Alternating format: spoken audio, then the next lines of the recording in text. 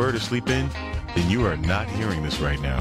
For the rest of us, Paul W. Smith is here at 6. And this is the Pre-W. Smith Show with Jeff Sloan on 760 WJR.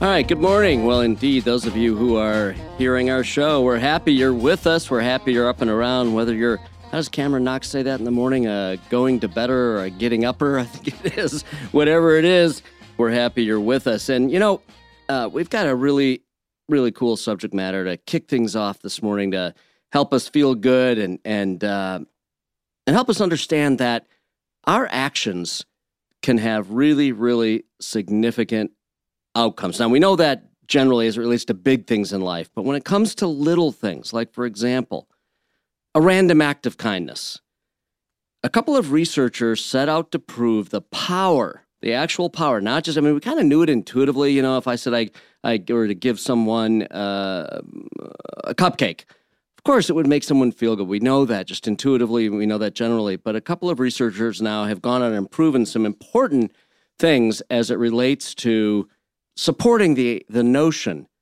of these random acts of kindness and the outcome, the effect that it has. Researchers Amit Kumar from the McCombs School of Business and Nicholas Epley from the University of Chicago have now discovered through their research and through their study, they conducted several studies, that good deed performers often underestimate the power of how good a random act of kindness feels to those receiving that random act of kindness. No matter, frankly, and they made this point, how simple, it wasn't about the gift.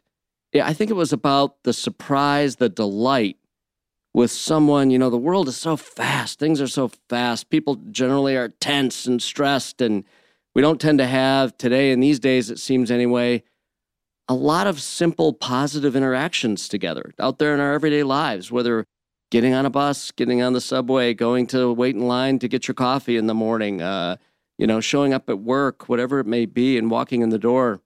The simple little things, there are so many opportunities to extend, we're calling them a random act of kindness. And again, the thing is, it doesn't need to be significant. Well, a couple of the things they've proven. One is that we have far underestimated how good it feels for the recipient to receive whatever that random act of kindness may be. They've now proven that it exceeds by many times what people expected the outcome would be, the benefit would be. And more than that, they've now proven how contagious it is. You know, there's this notion of pay it forward, right? You do something nice, you're going to get it back, karma, whatever you want to call it. They've now actually proven that it's contagious. That positive feeling that a recipient gets when someone does something nice for them.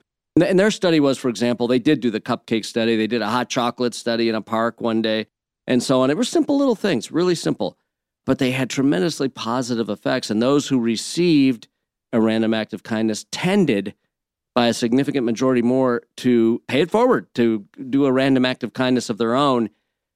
And how cool is that, this idea that we could maybe spread a little love? Now, I don't want to get too sappy, guys. Mark Pastoria, I mean, you're sappy enough by nature. Oh, no. Thank you. Yes, that's, by the way, that was a compliment. No, I think you're right on, though. Yeah. Yeah, can you kind of, and Kristen, you guys know, Kristen, you have young girls, you know, they're sweet as can be. I had a little note, I will tell you, Kristen, your daughter, Audrey, left a note on my little desk that said, "Have a great day." Mm-hmm. Simple as that. Little drawing. Have a great day. I hope you have a nice one too. And you know what? I kept it, and I put it on my little desktop here, and I looked at it every day. And for weeks, for days after that, it really made me feel great. It really did. Simple as that. So I'm challenging you guys. We now know the power of a random act of kindness. We know it spreads. And we also know, by the way, they also proved in the study how significant it made the person who was doing the random act of kindness feel. That was a really important part of that. I'm glad I didn't leave it out. So there we go, guys. Let's challenge ourselves. Yeah, each of us. Anytime you go into a store or a restaurant, you never know what those people are going through, how hard they're working. Right. And it can be as simple as intercepting them. They did prove in the study, it's not about the significance of the gift or the giving, whatever it is, the item. That was not the thing. It was the delight and surprise that came with someone just being kind these days. Yeah. How powerful is that?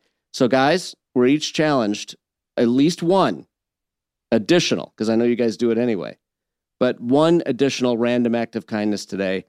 We want to hear about it tomorrow. All right. Okay. All right. That's our challenge. That's our charge. We might even try to do this every day. Yeah, we should. We're going to be feeling so good. It's unbelievable.